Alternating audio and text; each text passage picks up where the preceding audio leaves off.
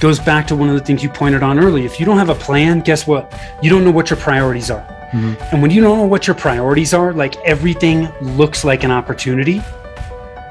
And when you don't know what your priorities are, you don't have clarity. And when we don't have clarity, our stress goes through the roof. The fundamentals, if you think about it, the fundamentals are the fuel behind the tactics. Okay. So if you think of marketing tactics like a car, if you're just jumping into the tactics without the fundamentals behind it, you have a car and you have no fuel. Then let's have some fun. Ladies and gentlemen, thanks so much for joining today. We've got Tim Fitzpatrick on the call today. He is the president of Rialto Marketing. I am so excited about this topic because so many businesses out there are trying to rebound. They're trying to grow. They're trying to expand their revenue in today's market. Today, we've got the perfect guest to talk through all those things.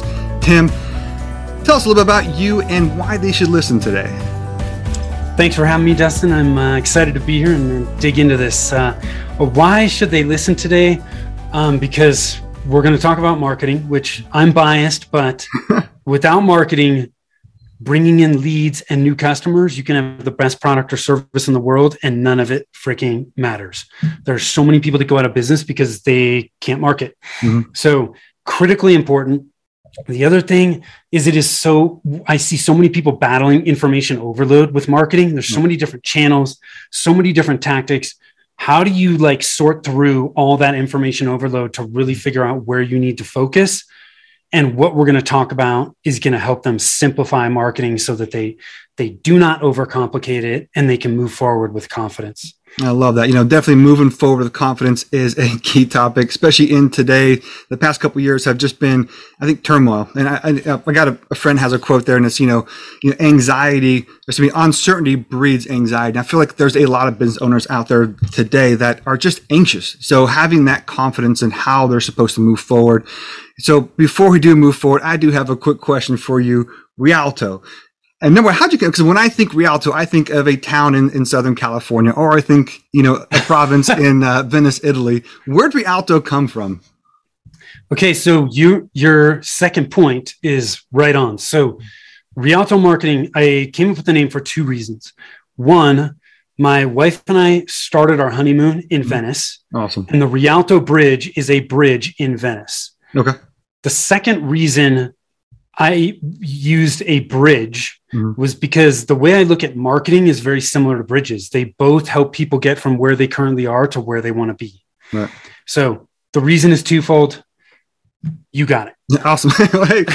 Wasn't even a bump set spike. That was awesome. But, going to back, one of the reasons that you kind of brought up there at the beginning was really, businesses today are really looking for how do you drive the business forward? And so, having that bridge analogy, that's a perfect one. How are businesses today and what are they doing wrong as far as bridging the gap between where they are and how to market their services to the public? Boy, Dustin, there's a lot of mistakes that we can make. It's very easy to make mistakes, especially when it comes to marketing. But in my realm of marketing, the biggest mistake I see people making is they're either skipping or something is misaligned with the fundamentals. Okay. If you think about the fundamentals in any discipline, they're immutable. Like they do not change. The fundamentals of standing up and hitting a fastball are the same today as they were 50 years ago, and they're not going to change 50 years from now. Any discipline, it's the exact same thing, and marketing is no different. The fundamentals lay the foundation for you to build the rest of your house from. There's a quote from Michael Jordan, and he said, get the fundamentals down and the level of everything you do will rise. Like professionals make stuff look easy because the fundamentals, they don't even think about it. It is they just do it. But that doesn't happen naturally. They practice it over and over and over and over again. The fundamentals in marketing are the same thing. You have to have them in place. If you don't understand your target market and who your ideal clients are within that market, you're going to have a problem because everything from marketing starts there. If you don't know what you're going to say to those people to gain their attention and their interest, you're going to be putting stuff out there and it's not going to work. And if you don't have a plan of how you're going to get that message in front of those people goes back to one of the things you pointed on early. If you don't have a plan, guess what? You don't know what your priorities are. Mm-hmm. And when you don't know what your priorities are, like everything looks like an opportunity. And when you don't know what your priorities are, you don't have clarity. And when we don't have clarity, our stress goes through the roof. The fundamentals, if you think about it, the fundamentals are the fuel behind the tactics. Okay. So if you think of marketing tactics like a car, if you're just jumping into the tactics without the fundamentals behind it, you have a car and you have no fuel.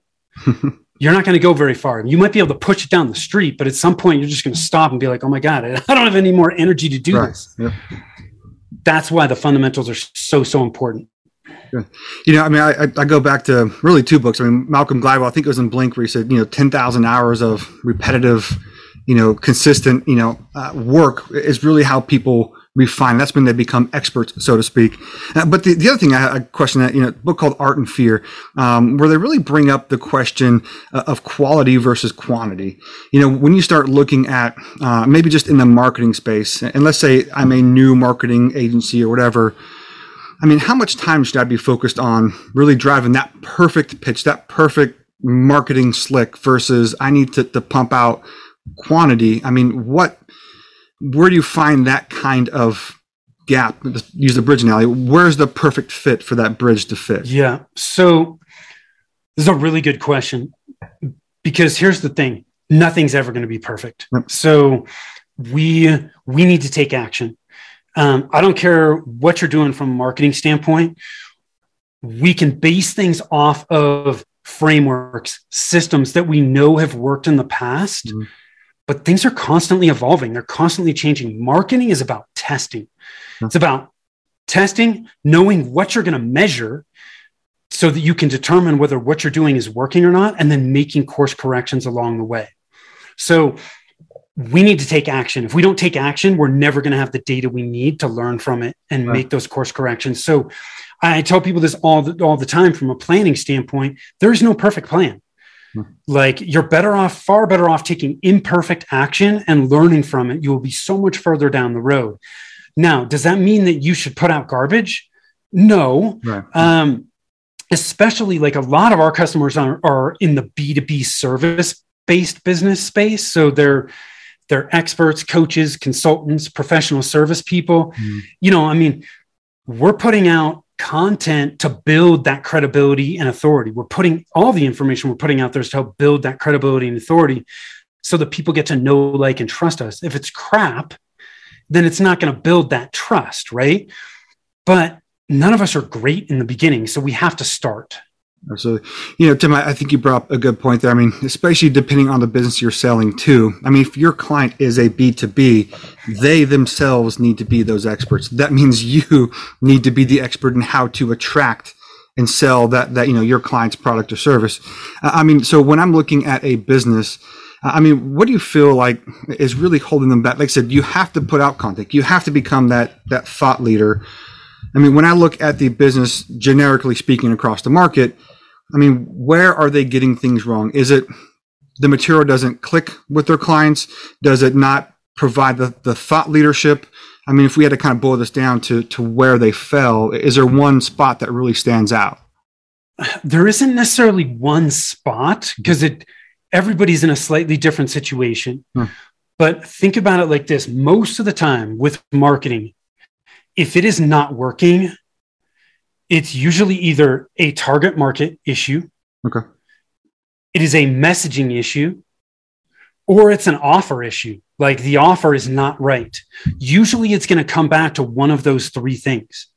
So that's why the fundamentals, again, are so important, because if you're just, most people, when they look at target market, they're like, well, look, any small business, right? Or anybody in Highlands Ranch, Colorado is a good person for me to talk to. Yeah. Well, no, not really. Right. And most of us have made that mistake where we get in. It's like, I just started my business. It's like, okay, great. You have the money to pay me. You have a heartbeat. Let's go. This is great. And what we find out is not all those people are good clients for us. So when we look at our market, if we're going to serve small business owners, not every small business owner is a great fit for us. Right. We need to hone in on what attributes about those small business owners make them ideal clients for us. Of course. And we need to start there.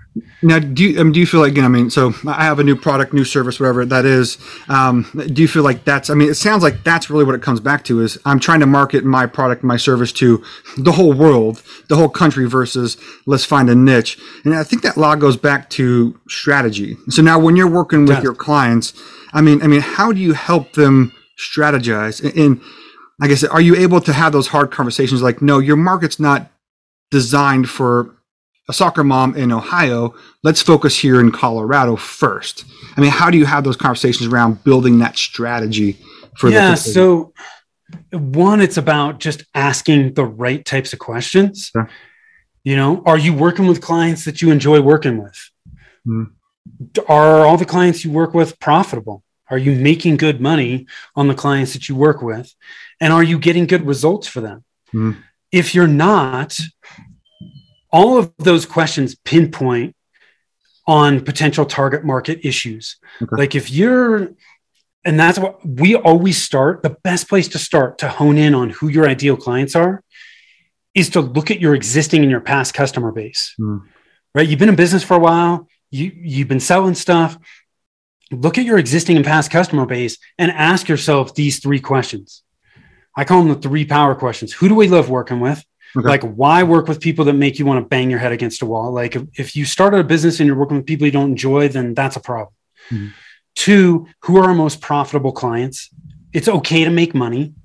If we're going to stay in business, we need to make money, right? So we're actually doing our clients and our audience a disservice if we're not making money. Okay. And who do we get great results for? If we work with people that we get great results for day in, day out, they're going to stay with us. They're going to want to do more work with us, and they're going to naturally refer us. So when you ask yourself those 3 questions, you end up with a subgroup of current and past customers that you answered yes to every single one of those questions. Right. It is that subgroup that you start to dig a little bit deeper to see if there's more commonalities. So that was who do we love working with? Who are our most profitable clients? And then who do we get great results for? So those are the 3 Correct. keys, right? So Correct. Now, do you feel like, because number one, if I keep focused on outreach, if I keep focused on those outbound sales, I don't want to neglect my current client base. And then going back to that second point, you said, who are our most profitable clients? Do you feel like businesses today are neglecting a huge revenue resource, which is upselling, going back to their current clients and bolstering that type of revenue? Yeah, absolutely. It is far cheaper to do more business or upsell your existing customer base than it is to generate a new lead. They know you and they love you and they like you already. So yeah, they already know, like, and trust you. Yeah. So if you can mine, for lack of a better term, mine your existing customer base to make sure that you have taken advantage of all those opportunities, that's a very simple place to start. That's low-hanging fruit for a lot of people. So one of the things a lot of people ask with marketing is like, I need to generate leads now. Like, how do I do that? And well, your existing customer base is a great place to start. The other great place to start is what's already working. There's some tactic in your business that is already working. Most people have not fully optimized that. So before you jump in and start a podcast or, start shooting YouTube videos, if referrals or strategic partners or whatever it may be is your best lead gen source, you should break down what you're doing in that process and look at, can we do more of these steps to get better results? Or are there gaps we need to fill so that we can get better results? Take care of that first, then you can start to expand. But those are 2 places where there's very low-hanging marketing fruit. Good. No, I agree. I feel like there's so much, that frankly businesses kind of lose out on because they're not going back. Yes, they're making sure that the client, they're happy and, service issues, whatever. I feel like that's always been one of the spots that businesses frankly kind of miss. So when it goes back to, really building that strategy. And I look, so you had this, I listened to one of your earlier podcasts that you have there where you're on there, and I absolutely loved it. But you kind of gave some credit to Donald Miller. And for those who don't know, if you can, walk me through kind of how you help businesses format, especially around that story branding.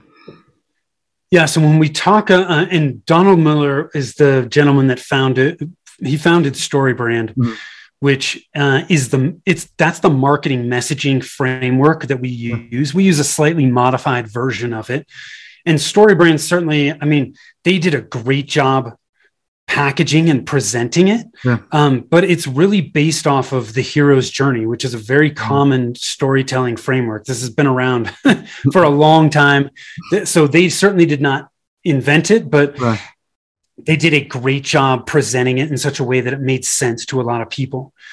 And so why do we use storytelling to create marketing messaging? There's a few different reasons. There's two main issues or problems that most businesses make when selling their products and services. One is they make it difficult for people to understand what their offer is. They make it difficult for people to understand what they do. And the second thing is their messaging fails to focus on how they're going to help the customer survive and thrive. Okay. Like, our customers don't care about us. Too many people talk about themselves, and the customers are like, who cares? Like, how can you help me? How can you help me solve the problem that I have and don't want? Or how can you help me get this result that I want and don't have? Our messaging needs to focus on that. And when you use storytelling, it helps you eliminate those two big problems that people have when selling their products and services. That's why I love it so much. But what you're doing when you use the storytelling framework is we're inviting your prospects and your customers into a story where they are the hero and your business is the guide. Think about it. Most heroes, man, they are lost. Like, Luke Skywalker's like, oh my God, I want to become a freaking Jedi, and I have no idea what the hell to do. And Yoda's like, Luke, I know exactly what you need to do, man. I'm a Jedi. I've been in your shoes. These are the steps you need to take. Guides in the story have credibility, authority. They have empathy because they know what it's like to be in the hero's shoes, which is why you want your business to be positioned as the guide. The guide has a plan. The guide knows exactly what the hero needs to do to solve their problem. So that's why it's so powerful. Ladies and gentlemen, Dustin here. We covered a lot today. The power of the fundamentals, Tim's 3 power questions, the hero's journey, and so much more. But the party ain't over yet. Click the video up there in the top right for the second part of my talk with Tim. We're going to expand on this hero's journey, and Tim's going to get a little tactical with some marketing best practices. You're not going to want to miss it.